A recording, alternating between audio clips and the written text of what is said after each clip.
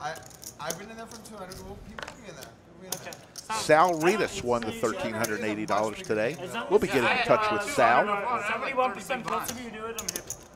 God, that's not a good look. It's a terrible look. I gotta raise. 310 on top. It's got to be 300 on top or 325 on top? I'll go 325, yeah. Make it look conservative. Big slick here for Doug. 525 total. 525 is the total bid. Raise, make it 2,500. That's not 25. Oh, that is. Oh. Doug makes it 2.5. Adam. We are playing 25, 50, 100, 200 at the Lodge. Action folds round 2. Doug Polk in the first straddle. He has Ace-King playing effectively $13,000 deep against Adam. Doug has the Ace-King in this scenario, and he opts to limp. You may be surprised to see a limp in this scenario because you may think that you should always raise your Ace-King. But it turns out good, strong GTO poker definitely is going to be limping with some of the best hands, looking to limp and then raise if the later position player, in this scenario, the second straddle, opts to put in the raise. By limping and then re-raising with some of your best hands, it allows you to limp with a far wider range than you would be able to if you only raised with your best hands, because then your limping range would be quite marginal, right? So you always want to make sure when you are going to have a limping strategy that you protect it by limping with some of your best hands that can easily limp and then re-raise. So Doug does limp the Ace-King. Adam makes the very easy raise with the Ace-10 offsuit, and then Doug re-raises huge, as you should do when you are out of position. So Doug limped. Adam made it 325, and then Doug makes it 2,500. I like this. I think this is a great spot to put in a lot of aggression, put in a lot of pressure. If your opponent folds, fine, whatever. If they call, you're probably in pretty good shape. I like Doug's play here. Back over to Adam. It's an annoying spot for sure. Ace-10 is one of these hands that's going to be very dominated by the best hands in Doug's range, but Doug's probably re-raising with some pretty junky hands too. Whenever you are taking any action, you usually want to make sure you have some really good hands and some weaker hands, right? And Doug certainly is the type of player who will mix in logical bluffs, so I certainly don't fault Adam from calling and going to the flop. No time, makes the call. Ooh, 5K in the middle here. Both players have whiffed. 2 spades, though. Ace-King still good. 1,400. Adam going nowhere. It's gonna be really hard to fold for this. Every time. The flop comes Queen 3-2, 2 spades. Doug has the Ace-King high for nothing. Adam has the Ace of clubs and the 10 of spades for a bad backdoor flush draw. This is a rough spot for both players, really. I think Doug probably wants to bet frequently and small in this scenario, given Adam's stack is starting to get relatively shallow in relation to the pot. Remember, Adam only started with something like 65-ish effective big blinds, accounting for the straddle, right? So this is a situation where I think Doug just wants to bet frequently and small with most of his range, because Doug has aces, kings, queens, ace-queen, right? He has lots of really good hands in this scenario, and Adam's probably lacking some of those. It is worth noting, seems like Adam's been having a bit of a party at the table, so he may be a little bit out of it. You never know. Or maybe he's super sharp. It's tough to say. Anyway, Doug goes for the small bet, and I think Adam just has to call in position, getting amazing odds. I mean, you have to realize when you're putting in 1,400 to try to win a pot that will go to 7,900, you don't need to realize all that much equity. So when you're in position with any sort of backdoor draw, getting amazing odds, it's tough to go wrong by calling with anything that has any equity whatsoever. So Adam does call, and we head on to the turn.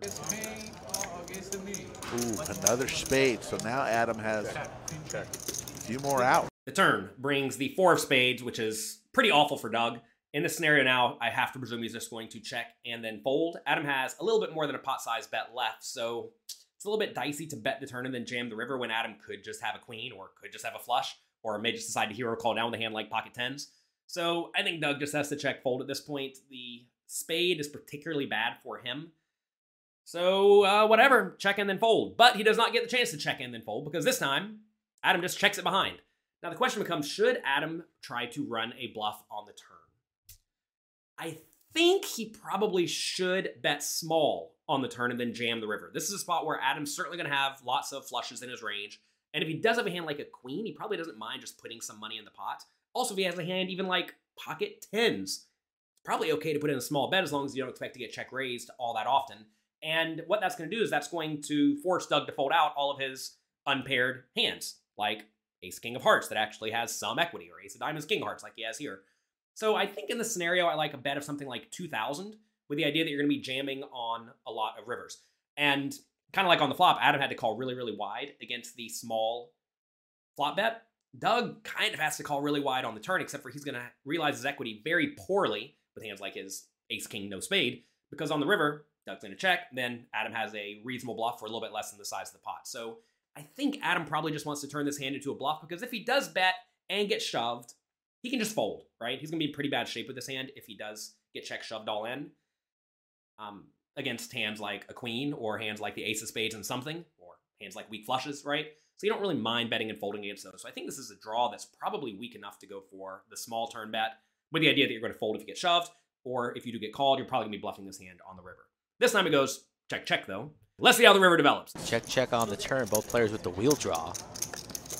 Nobody gets there. Ace King, the best hand. All in. Snap all in. Doug, before his finger could touch the table, it's all in. The river is the queen of hearts. Doug checks, and before he can tap the table to say check, Adam rips it all in for a little bit more than the size of the pot. Woo! That's aggressive. I'll be the trade. Be honest with me, no. Let me counter really quick. 8. I honestly didn't think it was. How did you not? Swear to God. I thought I was in for like 7,000. But the fact that I'm in for like... Well, you're in for whatever you're in for. No, I know. Tell me your story. What happened? No. This is not really a story, but I thought I was in for a lot, and then I wasn't. I really feel like you're folded here. Yeah, no, it's fair. That's fair. Lean with it.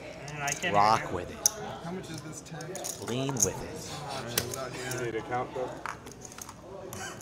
Adam might fall out of his seat on this bluff. At least for my backers, just be like, at least thankful for my backers. Like, I got investors. I mean, you didn't eat that frog poison for no reason, right? Yeah, for their sake, just like, be like, that's really correct. I mean, Need a barf bag to table 11. Under the lights. Let's listen to what Doug says. Alright, let me tell you what I could have. Okay, you break it down for me. I could have, what was the backdoor flush draw? It's like a, it's gross. I have ace of spades 5. I have the ace of spades. Oh, you do? Okay. Let me break it down other way. Oh, no, that's good. I have king of diamonds, queen of clubs. I have the king of diamonds. Oh, no, it's the heart, actually. Oh. You have ace of diamonds, king of diamonds. You. Okay. Hello. I said the ace of spades. But I mean, I'm lying anyway. I had the ace of diamonds, so it doesn't really matter. Ace, king, I mean, hello. I'm all in, is what you said. So Adam is talking a lot here. Way more than I would ever recommend anybody talk, especially if they're a little bit out of it.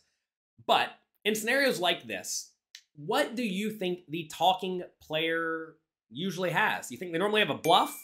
Or do you think they normally have a value hand? And does it matter what they're saying? Take a second, think about it, and write what you would do in the comment section below. This is a rough one because I don't know anything about Adam. There are some players who can drink a lot of drinks and be pretty sane at the poker table, and they can put sentences together very well. Now, Adam put together a lot of sentences very well at the beginning of his speech here, but after a while, he started to kind of fade, as expected, whenever you've been at it for a while. And typically, you want to try to ask, what does my opponent think I'm going to do? If they think I'm going to call, and they don't want me to call, they're going to do something to try to make me not call, assuming they're going to do anything at all. Some people just sit there and let you call, because they realize that if they do something whenever they want you to fold, then it becomes obvious when they want you to call, right? So this is a situation where if your opponent will try to induce you to do whatever they want you to do, typically you have to ask, what do they think I'm going to do? If they think I'm going to call, and they don't want me to call, therefore I should call, right? And I think that's usually what you're going to find is going to happen in these cases. Now, I don't know if Adam thought Doug was going to call or fold in the scenario, but obviously he wanted him to fold.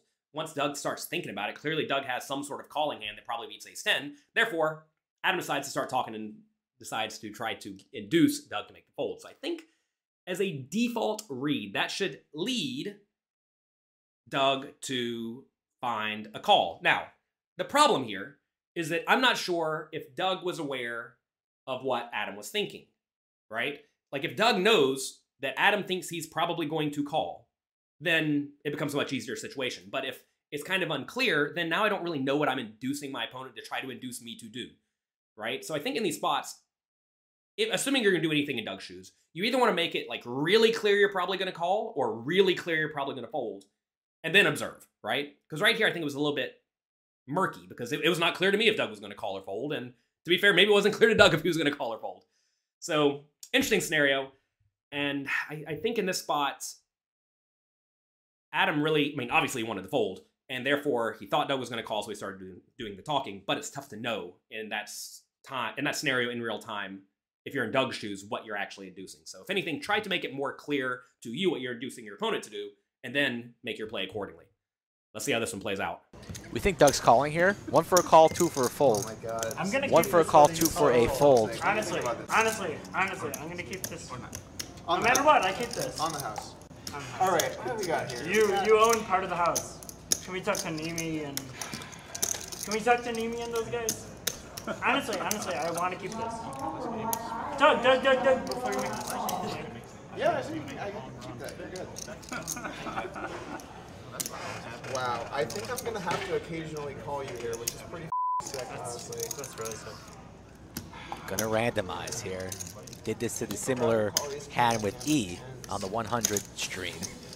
Ooh, man. Doug made the correct laydown then. Can he make the correct call now? Honestly. Finally got my trap spot. I feel like I'm Phil Hellmuth now. I'm gonna trap you eventually. Really. The thing is, you could I just think Adam has passed out. Is he awake? have the queen.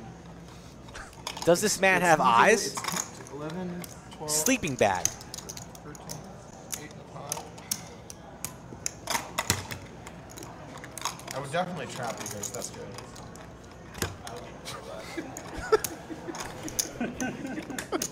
12 plus this. This is like literally the scariest moment of my life. First Doug There's interviews. no scenario So what where would you say, Kevin? How I literally cannot win here. 12, 6, You 25. call, I win. A guy You talking lose. about 12,625. frog poison, No, you mushrooms. fold, I Now lose. he's playing poker in the blender on the now I river know with a what guy you're who's saying. crushed 2 bottles. You call, I lose. You fold, I win. There's literally, how can I win? I literally cannot win. Literally. It's literally the most insane thing I've ever seen. If I fold this and he's bluffing, this is gonna be insane. No, gonna it's not like be that. No. insufferable. Calm down. Calm down. It's not like that. No. Hey. No, hear me out. I'm sorry, this is a big spot, guys. I Sorry, promise. It's like you have 17.6 in the middle. trying to Ace stop. King It's is a good. I mean, it's a hell I'm of a just call. waiting to see what other You got words two Adam queens? comes up with. He's like almost exhausted though. Like, 3? I'm f***ing tired, like there are man. not that many words left in the dictionary. I'll buy in for more. 50K. Get this man I 50K. got it behind me. Communicate every bet. We'll see what happens. No. I mean, Just say politely into the it's really close. bet. It's really close. You can have this either way. Honestly, take it. If you lose, Is that a cork? Late straddles are You cool, always call. no biggie. I mean, I think Adam did his yoga this morning. no, you should call. I should? Yeah, just call. He's in Doug's head a little bit. Doug can't Honestly, really work sorry, this guys. one out. Trying to It's a close- concentrate, but It's a close how spot. can I you mean, it's the concentrate longest anybody's ever taken on stream. It's fine. with all this table talk? Okay, I'm gonna fold. I fold. He folds. Fold.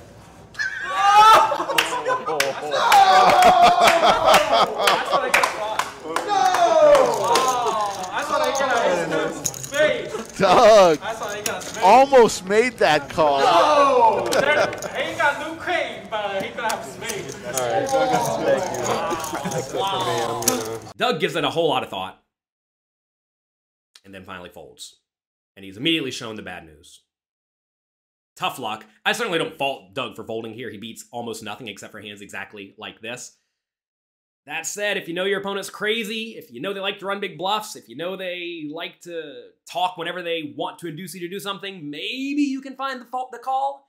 No one's going to fault Doug for folding the ace-king high in this scenario, but it seemed like he thought he knew it, but he did not do it because his hand was just too bad. Tough luck. Sometimes you got to go with the read and throw the math out the window. That's going to be it for today. If you enjoyed today's video, do me a favor, click the like and subscribe buttons down below. If you have any comments, feedback, suggestions, type those as well. I would appreciate it. Have fun, good luck, and whenever you know your opponent has nothing, don't be afraid to call.